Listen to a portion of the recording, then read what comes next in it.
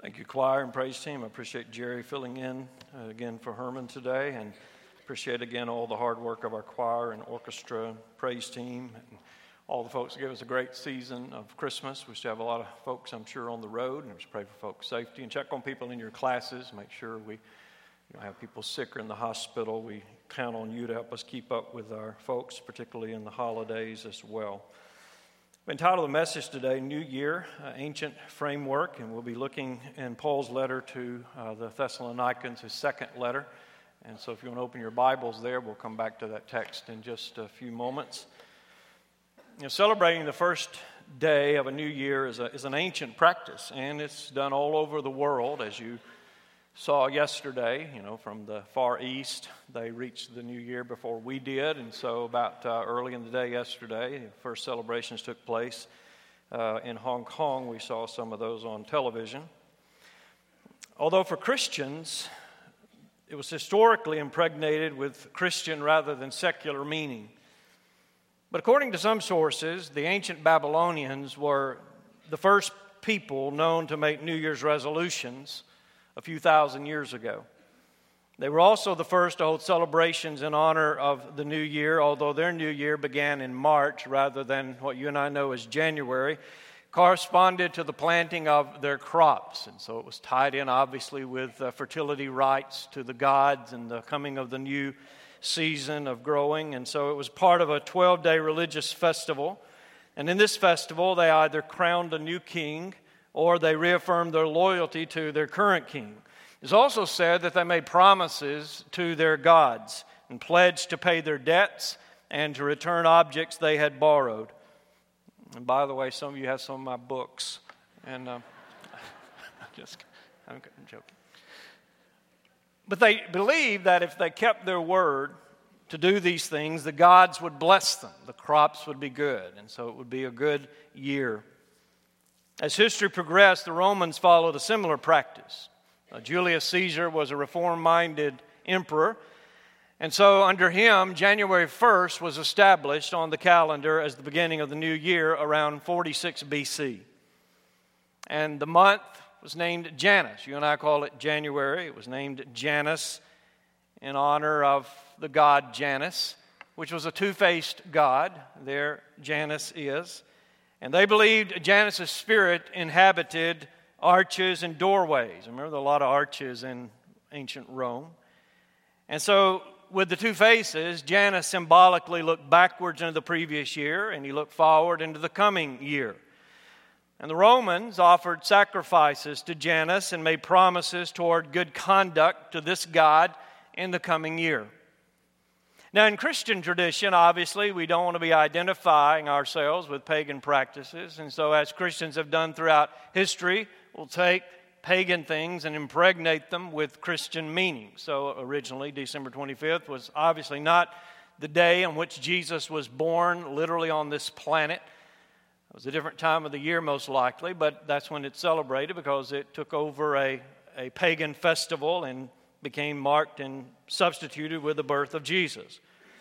And so in relationship to the new year, in 1740, John Wesley, in whom the Methodist movement finds its origins, he developed what was known as a covenant renewal service. And these were held most commonly on New Year's Eve or New Year's Day.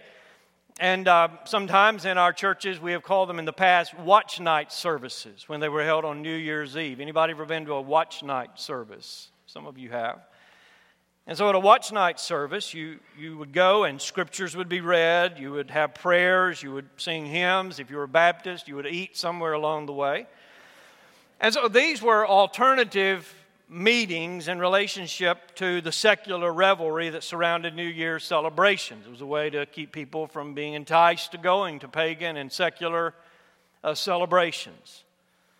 And in our country, still, the idea of a watch night service is stronger in the black church tradition, which I don't even like that terminology of black and white churches. I think that wall should be totally eradicated. But nevertheless, still in those traditions, you still see more of the watch night services than you do in our tradition, but there used to be more of it that we would have.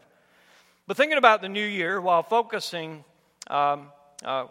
focusing on us and our efforts, Really, for Christians, the new year should be a time of thinking about God's grace and His eternal unfolding plan, as opposed to how the world looks at the transition of time. That's why I read Jesus Christ the same yesterday, today, and forever for our scriptural call to worship. There is in the Bible some foundation for us to know that the early believers did think about things in terms of years. They ordered time, they marked time, they lived in their culture. And if you turn to the book of James chapter 4, written by Jesus' half-brother, the son of Joseph and Mary, James talks about the idea of the year and being marked in a particular way, but he in a sense, reprimands either the Christians that he's writing to or the non-Christians who are kind of affiliating with the Christian community, the business people, but most likely he was writing to Christian Jews who were often invited, Jews were, to new cities to go and live and to try to help them make them prosperous. And so in James chapter 4, verses 13 through 17, he says, "Now listen, you who say, today or tomorrow we'll go on to this city or that city, spend a what? Year there, carry on business and make money, while you do not even know what will happen tomorrow. What is your life? You're a mist that appears for a little while and then vanishes. Instead, you ought to say, if it is the Lord's will, we will live and do this or that. As it is, you boast in your arrogant schemes. All such boasting is evil." But we do see here the idea of a year marked out that they were thinking about, but here it is looked at in the idea that you don't be like the pagans and just live your life unreflectively, not thinking about the will of God in your life. So there's warning to not live like a pagan here. So as we come into this year, 2017, as we think about distinguishing ourselves from the Babylonians who offered offerings to their gods, as many still do today, or as the Romans did to Janus, or as happened all over the planet yesterday in different cultures around the world where there was a religious component to the new year, what should mark us? How should we approach this differently? What should be the framework in how we mark time as Christians? Well, I believe we can find such a framework tucked away in that small letter I mentioned called 2 Thessalonians.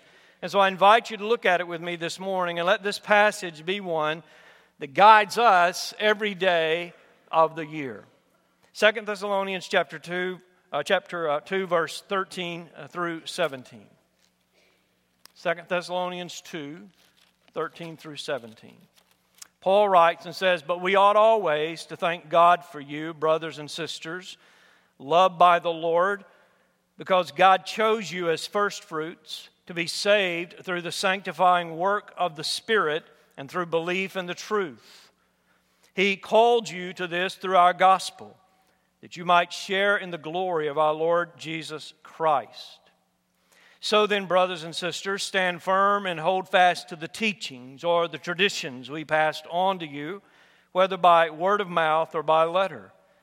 May our Lord Jesus Christ Himself and God our Father, who loved us and by His grace gave us eternal encouragement and good hope, encourage your hearts and strengthen you in every good deed and word." 2 Thessalonians was written by the Apostle Paul and was penned and delivered to the church in that city. It's a city that today is still there under a different name, and it's on the what would be the nation of Greece. It's where you would find Thessalonica. Now, obviously, we're reading 2 Thessalonians. Past election cycle, it might have been called 2 Thessalonians. That's what the British would call it. But for us, it's 2 Thessalonians. It followed, scholars believe, closely on the heels of 1 Thessalonians. Paul wrote one and then the other. And then this letter, Paul is writing to assuage some fears, to deal with some fears that they were having in their church, fears that had arisen over the second coming of Jesus. And this brief letter focuses centrally on eschatology, the end times, the second coming of Jesus, and the unfolding of things. Almost 40% of the letter deals with that issue. It seems that they have received a message from some source telling them that Christ has already returned. And so 2 Thessalonians 2 and verse 2, he says he's encouraging them not to become easily unsettled or alarmed by the teaching allegedly from us. So Paul says it's not from us, but there's allegedly some teaching coming, whether by a prophecy or by word of mouth or by letter, asserting that the day of the Lord has already come. So they were upset by that. So it would be like some of you today who believe in the rapture of the church before the tribulation, that you missed the rapture kind of thing. And that might freak some of you out if you think that, you missed it. Jesus has come and I missed it. Well, that's what was going on here in this particular church. Now, that may be rooted in what he said in 1 Thessalonians chapter 2, verse 2, if you would go back there. That perhaps someone exploited what Paul had said or misrepresented Paul before them. Because he said in 1 Thessalonians 2, verse 2, he says, we had previously suffered and been treated outrageously in Philippi, as you know, but with the help of our God, we dared to tell you his gospel in the face of strong opposition. And he is, in this letter, talking to them about the day of the Lord that may come in the future. And it seems like he appeals to the idea that it could be something that is coming soon. And so they're afraid that it's going to pass in that particular way. But what's happened in light of the fact that they're afraid that Christ may have come and they have missed it, if you go to 2 Thessalonians chapter 3 and verses 6 and 7, he says to them, what's happening? Some of them think that they've missed it. They're worried about it. On the other hand, they become lazy in their lives. He says, in the name of the Lord Jesus Christ, we command you, brothers and sisters, to keep away from every believer who is idle and disruptive and does not live according to the teaching you received from us. Down in verse 11, we hear that some among you are idle and disruptive. They are not busy. They are busybodies. Such people we command and urge in the Lord Jesus Christ to settle down and earn the food they eat. And then he says, as for you, brothers and sisters, never tire of doing what is good. So the point here is that they have thought, some of them, that they have missed it, perhaps some misconstruing of what Paul has said in 1 Thessalonians, and some of them have quit working. They've quit carrying out their lives as Christians as they ought to be. And so that's what Paul's dealing with. And he spends quite a bit of time in 2 Thessalonians helping them understand that the day of the Lord has not come. Jesus has not come. You have not missed it. And he teaches them that by talking about this fact. Before Jesus comes back, something else has to happen. And he deals with that in 2 Thessalonians chapter 2 in verses 1 through 12. I don't have time to read all of it. But he says, remember not to become easily alarmed. He says, don't let anybody deceive you in verse 3. For that day, he says, will not come until the what? Rebellion occurs, and the man of lawlessness is revealed, the man doomed to destruction. Paul says Christ is not going to come back until there's a rebellion of humanity against the Lord, and then the Antichrist is going to be revealed. That has not taken place, and so he says, don't worry about whether or not Jesus has come back and that you have missed it. You have not. None of this has happened. Yet in this, as he's telling them this and trying to comfort them, we're reminded that the Christian view of this world is very realistic. One, as Christians, we come to realize as we're walking on this planet that our journey will be in the minority. If you haven't figured that out yet, you should. If you're going to be a true disciple of Jesus, you're going to be walking in the minority. Jesus said that himself, if you recall, in the Gospel of Matthew, chapter 7, in verse 14. Jesus said this. He says that the small is the gate and narrow the road that leads to life, and only a few find it. So we're going to be the minority. And secondly, this world is not heading toward a utopia created by human effort. Rather, this world, as we enter into this year, as it is every day, is headed toward a time of greater rebellion against God, a greater time ultimately of lawlessness when God removes his restraining hand, and a time of concentrated evil in the coming of the Antichrist to lead in rebellion against the Lord. Greater, more concentrated, more powerful expressions of evil. That does not mean, however, that Christians should live depressed lives or that we're to be pessimists. But rather, while the world makes resolutions in the flesh and they come to live with disappointments in this broken world and often disillusionment, Paul is going to teach to them that in light of the world in which you live, in which you're a minority, And the light of the world in which you live, in which whatever year you're going into, ultimately the world is going to become more rebellious, more evil. It is not getting better on this planet ultimately. That you Christians should still be people who have great optimism. You should not be disillusioned. You have justified optimism. And you can live a consistent life even in the midst of a broken world and be different than your neighbors around you. And that's what he's really focusing upon, and that's his point beginning in verse 13. So you'll notice what he says in 2 Thessalonians 2, verse 13. He's just told them about Christ has not come. He won't come until the rebellion takes place. The Antichrist is revealed, so the world is not getting better and better. You're a minority of people in the great city of Thessalonica. But here's what you need to do in your world. They may be marking a new year, offering sacrifices to Janus, a false god. He says, but we ought always to thank God for you, brothers and sisters. And then he begins to tell them about themselves, about their status, their standing, and then he tells them how to live in light of that. So what does he say to us then? What is the framework he gives to us by which we can live every day of the year and live differently than the world around us? And that's what I want you to see this morning. There are three things that I want you to look at with me. First of all, Paul reminds them that unlike the world with its unsurety about the gods, about the future, the world makes pledges to reform, resolutions. The world and the religious connection of New Year offers still today gifts to the gods to try to placate or buy off the deities. Paul says you Christians can live distinctly from that with quiet peace and confidence because of the wonder of your salvation. And so as we enter into the new year, our framework should be that every day of my life, I'm a person, no matter what's happening in this world, that I live within the wonder of my salvation.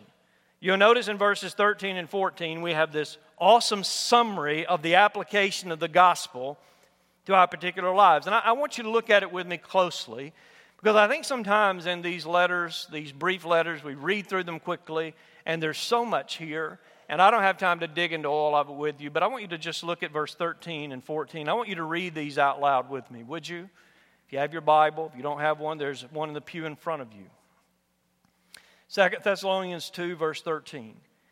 He says, but we ought always to thank God for you, brothers and sisters, loved by the Lord, because God chose you as firstfruits to be saved through the sanctifying work of the Spirit and through belief in the truth. He called you to this through our gospel, and that you might share in the glory of our Lord Jesus Christ.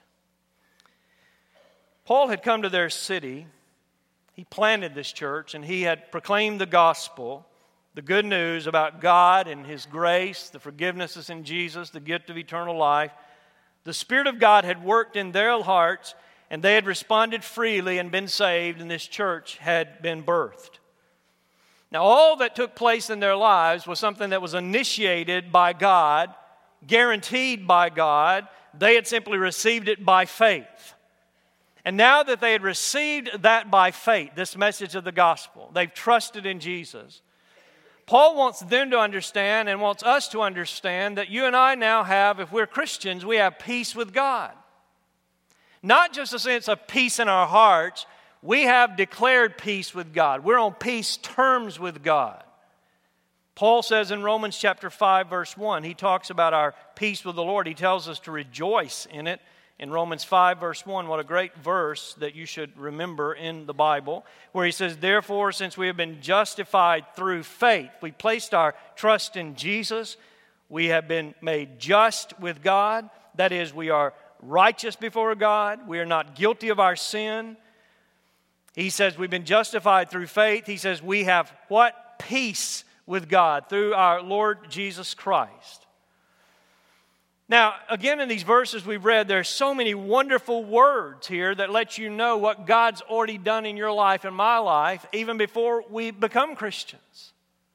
You'll notice he says here that in this passage, he says that God chose you as firstfruits. God chose you as firstfruits to be saved. You see the word chosen. That's the word election. That's in our Baptist Faith and Message. Election, however you want to slice it, whether you're a Methodist who believes that before anything was ever created, God saw He was going to make everything. He was going to make you, and He was going to look at your choice in time, and if, depending upon if you received Jesus as your Savior, responded positively, then you are elect at that point as one of His children to be saved. Or whether or not you want to believe it as a Calvinist, and many Baptists, including our own Baptist Faith and Messages in this side of the house, where that God said, I'm going to choose to create, and I'm going to permit the fall. Nobody would come to me left to themselves in their sin, but I am going to provide my Son to die for them, to be buried, and to rise again. I'm going to call them by my Spirit, and they will freely respond, but I set my heart upon you in eternity. As with Jeremiah chapter 1, verse 5, where he says to Jeremiah, before I formed you in the womb, I knew you and set you apart to be a prophet unto God. Whichever way, whichever side of the house you come down on theologically as a Christian, and you may not even be thinking at that level, but some of you are, so that's why I'm putting it this way. God made that choice for us before we ever came to be. Election is done in eternity, before anything was ever created on this planet. And so He says here that God chose you to be saved. Then Christ came, He took on flesh, He lived sinlessly, He died in our place, He rose from the dead. And then the gospel about that is proclaimed. You notice He says He called you now to trust in this. What the Spirit does, He convicts you, and God calls you to this, what? To salvation through the what? The gospel, that you might share in the glory of our Lord Jesus Christ. And so the message is preached. The Spirit works in hearts and minds. If you're a Christian, you know that time when the Spirit of God began to work in your heart to show you that you were lost, that you needed a Savior, that you needed to be forgiven. He showed you that in your mind and your heart. He drew you to Jesus Christ. You did not initiate coming to Jesus on your own. He began to show you your need of a Savior as you heard the gospel, and then you responded freely. Your own free choice, free decision that you made, you responded to Christ as your Lord and your Savior, as a free moral agent, and you received the gift of eternal life. And when you've done that, then you have peace with God. And so the idea, here's what I want you to see. As opposed to people who are offering sacrifices to Janus, or the Babylonians, or those who in India yesterday offered sacrifices to their gods, or in other parts of the world, or even in America where people still sometimes offer sacrifices to gods, or they make resolutions in America with the influence here where people worship themselves to a great degree. The gospel distinction in that is that we don't live in that way. We don't have to perform to be accepted. Nothing is ever going to change my standing with God now that I've trusted Christ. He set His heart on me in eternity past. He sent His Son to die for me in time. He sent somebody to proclaim the gospel to me. The Spirit showed me my need of a Savior. God's doing all of that. I respond and receive that. And my standing with God is I now have peace with God. And nothing that I can do or you can do or anybody can do is ever going to change my standing with the Lord Jesus Christ. I don't have to think about performing for my God. I do want to serve Him and obey Him, but I don't have to think about it in the terms that I'm trying to do this to placate Him, to buy Him off, to stay in His good graces. I am in His grace that's been given to me as a gift. So no matter what happens in this world, nothing will ever change that. Jesus put it this way in John 10, verses 27 through 30, about our security that we have in Him. Such a wonderful, wonderful promise we have in John chapter 10, in verses 27 through 30, where Jesus said this. John 10:27, Jesus said, "My sheep listen to my voice. I know them." Isn't it wonderful for Jesus to say, I know them? He knows you. And He knows me. I know them. And they follow me. I give them. Do you see that? I give them. It's not them doing something for me. I give them. It's a gift. I give them what? Eternal life. And they shall never perish. No one will snatch them out of my hand.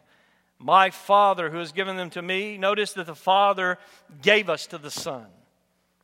My Father who has given them to me is greater than all. No one can snatch them out of my Father's hand. I and the Father are one. Listen, and that is why, and often I hear Christians using some of the words in our culture that we should not be using that grow out of paganism or other worldviews. I hear people using words in our culture, sometimes even believers, like the word karma. Karma is a pagan word born out of a pagan worldview. Or the word fate. But karma carries with it the idea, the connotation of those same pagan religions out of which the idea comes, that I perform to avoid pain. I pay to find favor. I receive retribution when I don't perform. And in that worldview, it carries over to the next life in relationship to the life form that you are. Whether you move up the scale or down the scale. But you see, the gospel, the wonder of our salvation is that we have a gift. Do you understand? A new standing, a new eternal, unalterable relationship with our Trinitarian God who has brought us into His family. And you'll notice back in 2 Thessalonians chapter 2 and verse 14, what does it say that He is going to do? What He's going to share with us? Notice verse 14. He called you to this through our gospel that you might, notice what it says, might what? Share in the glory of our Lord Jesus Christ. Think about that. All that Jesus has, He's going to share with me. But I share in the glory of Jesus. I can't even get my mind around that. That I share as a joint heir, a co-heir with Jesus Christ. That all He has, He will share with me. I share in the glory of Jesus Christ. So as you enter into 2017 and you think about your life, while the world's living out its framework of trying to make resolutions to self or offerings to gods or trying to do self-reform or thinking I've got to do this to perform and stay in God's good graces, the gospel is so distinct to say God has acted for you. You simply must respond and believe and trust and place your trust in Him. And the central metaphor I think we need to employ here today. There's a lot of metaphors in the New Testament about salvation, but I think the central one we need to think about today is the idea of adoption. You know, I've watched this past year some families adopt children, some from other parts of the country. Some people in our church have relatives who have adopted children from other parts of the world. And you think about when they're going through this process of adoption, they set their heart on a child, right? They see this child and they say, this is going to be my child. And then there's that time of travel where you go and you first call their name. And they first respond to you. And that bond begins to form and you take them into your family. And you're not ever going to let them go, are you? Because they become a part of your family. They take on your last name. They become legally tied to you in that way. In a way that is so much far superlative, superior to that. God has set His heart on us to adopt us as His children. And so I don't enter into 2017 like a pagan, thinking that I've got to do all these things to stay in God's good graces. I praise a God who has done all things for me to bring me into His good grace. And He's given it to me as a gift. And if you can begin to look at life in that way, it'll change everything about how you think about life. And if you're not thinking in those terms, in the grace of God, you're not thinking Christianly. And so Paul wants them here to understand he thanks God for them being his brothers and sisters. They've become part of His family, loved by the Lord. God chose them. Through the Spirit, He worked in them to set them apart, sanctified, as they believed in the truth. They responded. He called you, and they responded to that gospel that they might share in the glory of our Lord Jesus Christ. But then secondly, as you think about this framework He's given us for everyday living, He should guide us every day of the year. Paul next says to them, you should also grow in your understanding of the Lord's promises. Now that you have this deep assurance of salvation, of peace with God, you need to grow in your understanding of the promises God has for you in this new relationship. You'll notice in verse 15, he says to them, So then, brothers and sisters, so he's building upon what he's just said. So this is the consequence. So then, verse 15, brothers and sisters, read the rest of this one with me, would you? Stand firm and hold fast to the teachings we passed on to you, whether by word of mouth or by letter. You know, while the world has historically made resolutions to their gods, which is often now themselves, and they have sought to placate their gods through their resolutions or their offerings, we are told again as believers to stand firm in what God has given to us. Notice verse 15 again. Stand firm and hold fast to the teachings. What are the teachings? Telling us what God's given to us, whether by word of mouth or by letter. Now, why does Paul put it in these terms? Well, during this time, the New Testament is under construction, so to speak. All the New Testament has not been written yet. Part of it's being written here. So some books are written, some letters are written, some are not. 1 Thessalonians is already written, right? It's already been read to this church. Perhaps some of the Gospels have been written. But a lot of the truth is still oral through the apostles handed down from Jesus. And so if you look back to 1 Corinthians chapter 11, verse 23, a verse we often read when we come to share in the Lord's Supper, you can see how this is working before the canon, the full New Testament, put together the Old Testament, is finally formed. And by the way, we're going to be spending some time this spring looking at that. Why do you and we accept the 27 books of the New Testament? How did the Bible come to be put together? How should we use the Bible, interpret the Bible? And I'll tell you more about why I'm going to do that in the days ahead. But back to the sermon. 1 Corinthians 11, verse 23. He says, "For I received from the what? Lord, what I also passed on to you." And then he talks about the Lord's Supper when it's established. So the idea is that the truth is being passed down from the life of the early church, from the mouth of Jesus, through the work of the Holy Spirit in the lives of the apostles. And so everything's being put together. And so when you go back to that passage in 2 Thessalonians where he says that we're to hold fast to the teachings we passed on to you, some of your translations may have the word traditions. For us, this equals the Scripture, the New Testament. The traditions of the apostles will become our New Testament. And so if you go over to 2 Peter, just to point this out to you in case you're wondering how this fits together, just let me take a moment to show you. In 2 Peter, in chapter 3, in verses 15 and 16, Peter alludes to Paul's writings. So he says, "Bear in mind that our Lord's patience," 2 Peter 3:15, "means salvation, just as our dear brother Paul," so there's Paul, who wrote much of our New Testament, "also wrote to you with the wisdom that God gave him. He writes the same way in all his letters." The Thessalonian letter we're reading was one of those letters.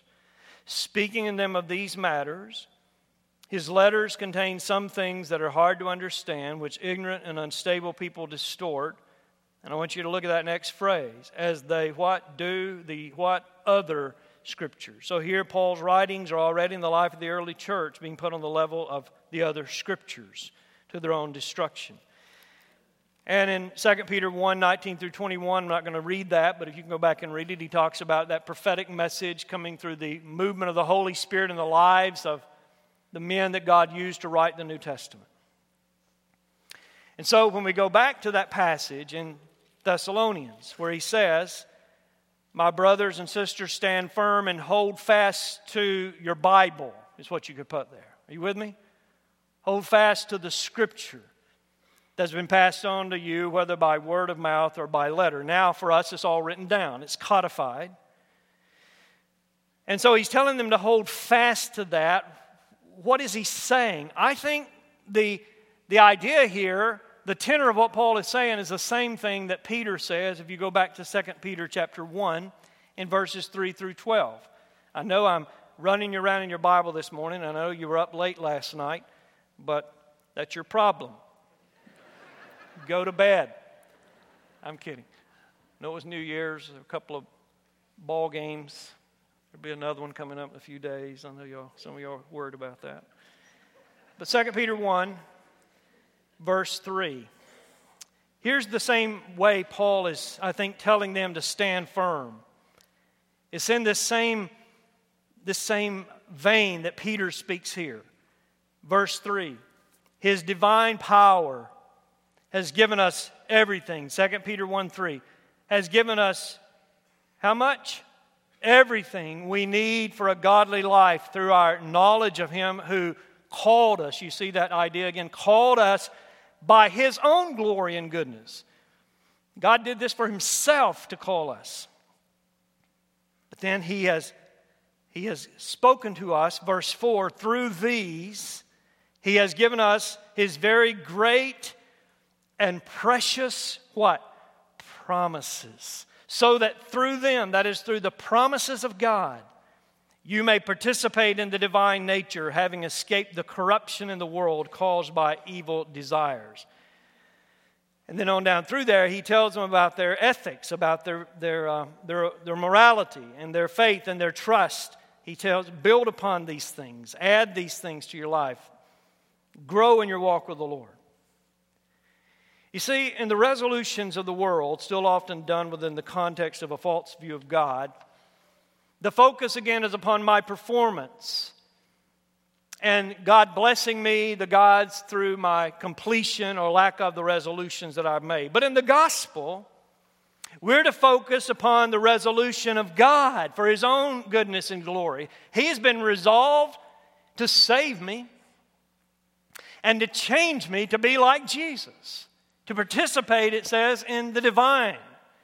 That is to be transformed. I'm not going to become a God, but I do become like Jesus in my character. And so God is doing something for my eternal good. Paul says in Philippians 1:6 that He who began a good work in you will carry it forth until the day of completion. What God starts in us, He will carry it forth till He completes it in us. Our focus then should be on what He has done for us, what He is doing in us and for us, and what He will ultimately accomplish in us and for us. Now, it does not mean that I don't put any effort into obedience. I do. But I want to obey Him now with assurance that I'm not performing for Him, but I'm doing it because I love Him, and I'm cooperating with Him as I obey Him in the full transformation of done into what God envisions me to be. That is to be like Jesus. And I want to obey Him in that vein. I want to follow Him in that way. And He says for that to take place, He's given me everything I need for that through these precious promises of God. And so as we think about our lives, as we stand firm in these promises, you need this year, the framework is what? I understand the gospel, that I have peace with God. Then I began to understand the promises of God, and I use those in the process of obeying Him to be transformed in my life. I want to ask you, do you really know the promises of God? You can buy books that go through the promises of God, but I want to challenge you in 2017 as you read your Bible, and I hope that you will take time to read, hopefully through your whole Bible again this year, to begin to note, write down, make cards, put them on your notepad, on your iPad, whatever. Save them in the cloud. I don't care. Just save them. Know them. Understand and remember the promises of God to you. Oh man. Think about so many of them. I will never leave you nor forsake you. Nothing can separate you from my love. He's able to present us faultless before His throne. All things that I go through this year will work together for my good, no matter what it is. For my eternal good. We can see this idea brought together for us in 2 Peter chapter 3, verses 11 through 14, where Paul puts it this way. He says, since everything will be destroyed in this way, so he points to the end. This is after the Antichrist. When Christ comes back, there's a new heaven and new earth. He says, since everything will be destroyed in this way, what kind of people ought you to be? You ought to live holy and godly lives, as you look forward to the day of God and speed its coming. That day will bring about the destruction of the heavens by fire, and the elements will melt in the heat. This world is not getting better right now. But in keeping with His what? Promise, We are looking forward to a new heaven and a new earth where righteousness dwells. You know, at Christmas, people get all sorts of gadgets. Anybody get a new phone for Christmas? I see your hand. Anybody admit it? Anybody get a new iPad or a computer, some kind of gadget, a Fitbit? And when people get these things, smart TVs, some people, they'll explore every feature of the thing to get the full benefit. They can tell you everything that it will do. Well, friend, you and I ought to be more intent on exploring every feature of what God has told us, what God has promised us, and begin to live out of that and understand who we are, what we have in Jesus. And if we can live in that way, we can have such a wonderful, wonderful life, not just in a given year, but every day. Those who don't live that way will be unstable. Jesus said that the man who builds his life upon the rock of what? His word, and puts it into practice, this will be the person that stands up to the storm that comes in life. So, we as Christians, as we enter into this year in our framework, we need to be people who grow in our understanding of the Lord's promises. And then finally and quickly, we as believers need to learn to live with an eye toward eternity. Go back to our passage, and we'll now track along in verses 16 and 17. 2 Thessalonians 2. Then he closes with a sort of a blessing. May our Lord Jesus Christ himself and God our Father, who loved us and by his grace gave us, notice the gift, eternal encouragement and good hope. That's eternal hope, eternal encouragement. Encourage your hearts and strengthen you in every good deed and word. We need to live with an eye toward eternity. The beginning of the calendar year is a good time to be reminded then of these things, that we do not have to reinvent the wheel. So as people who belong to God through Jesus, we can rest in the unshakableness of our salvation. We can build ourselves up, gain confidence, and persevere by resting in and trusting in the promises of his faithfulness to us and his transformation of us, his constant work. And we can live with an eye toward eternity with confidence in the future. So in all of our work, notice he says that we're encouraged in every good deed and word. In all of our work and in all of our words, we can be at peace in knowing that they'll all be rolled up into a glorious, eternal future for me.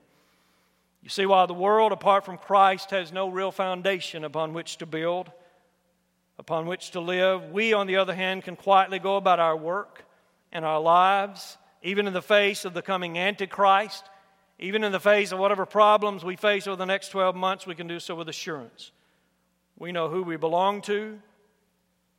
We know who we are. We know where we're going. And we know that no power can alter that. And before I close, I want to say this. Perhaps some of you in here need to hear. And perhaps out there who listen to us on the web. This truth that I'm talking about today applies only to Christians. That is, people who genuinely have met Jesus as their Savior and their Lord. In our culture, there seems to be this creeping universalism that everybody's going to die and we're all going to go to heaven. He or she dies, they become an angel, they're in heaven. Friend, listen, everybody does not go to heaven. If we say that everybody goes to heaven, then we must call Jesus a liar. Because Jesus said not everybody goes to heaven. He said the gate is narrow. But I hear this idea with people in our culture. I've made my resolutions. I'm doing the best I can. I make my share of mistakes. But in the end, I die and I go to heaven. I hear this all the time. I read, things about somebody died in our community. They've given no evidence of ever knowing Jesus, any love for Christ, his word, the understanding of salvation, but they're in heaven. We hear it all the time. Just the other day, George Michael, the performer, pop idol, he died at the age of 53. That's younger than me. And there was an article about George Michael's faith and religious beliefs. And George Michael, like some Christians, he hated conservative Christians. He gave away a lot of money, did some good things. Some Christians, or people who say they were Christians, I think treated him wrongly according to him. But if you think about this man's life, he showed no evidence of a person who really knew Jesus, no allegiance to Jesus, no allegiance to biblical morality. And I'm sad that he died. I'm sad for the way he died. But when he died, and at the end of this article the other day, you read things like this from Boy George, who used to be a star. He says, I'm thinking about George Michael's family, friends, and fans right now. He was so loved. I hope he knew it, because the sadness today is beyond words. Devastating. What a beautiful voice he had. And his music will live on as a testament to his talent. Can't believe he is gone. I hope the Buddha will hold him in his arms. Well,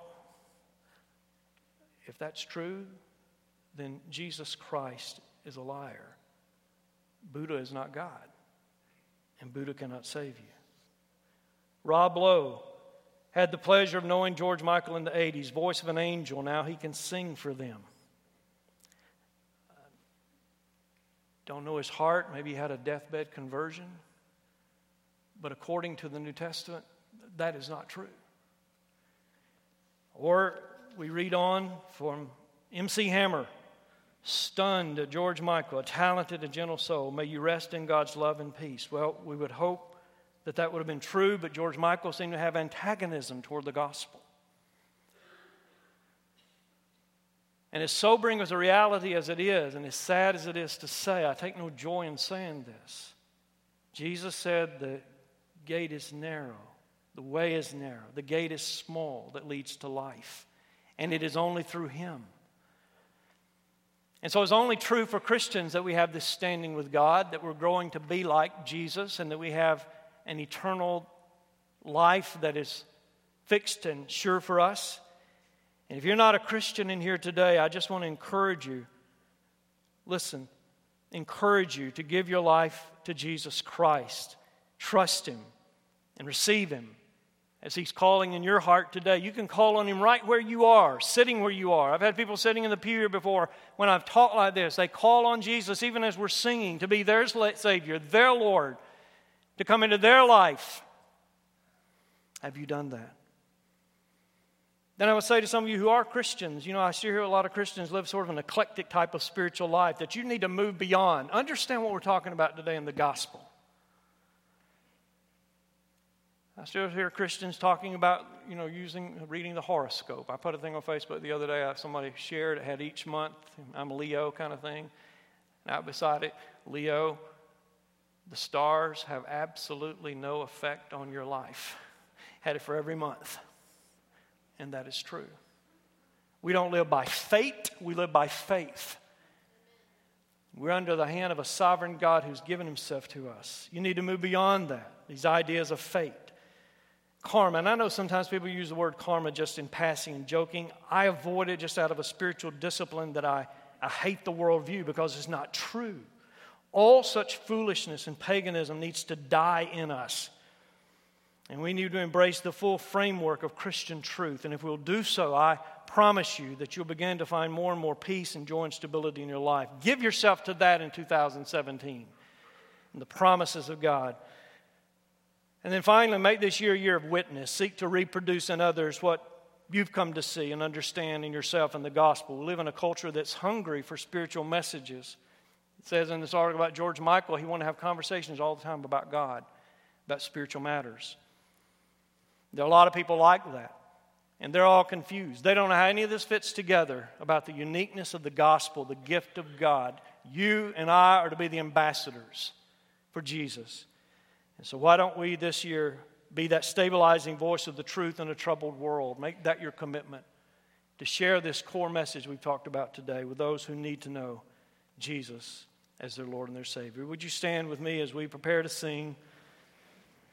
Without Him, I could do nothing. I would be nothing. I encourage you to respond as God so leads you today. Thank you, Lord, for giving us great and precious promises, for calling us and giving us eternal life, for, Lord, an eternal hope and assurance that everything that we face is rolled up into a glorious future for us. Help us to live out of the full, bold framework of the gospel and not like those around us who do not know God. Bless us now as we sing, accomplish what you want in hearts. In Jesus' name we pray.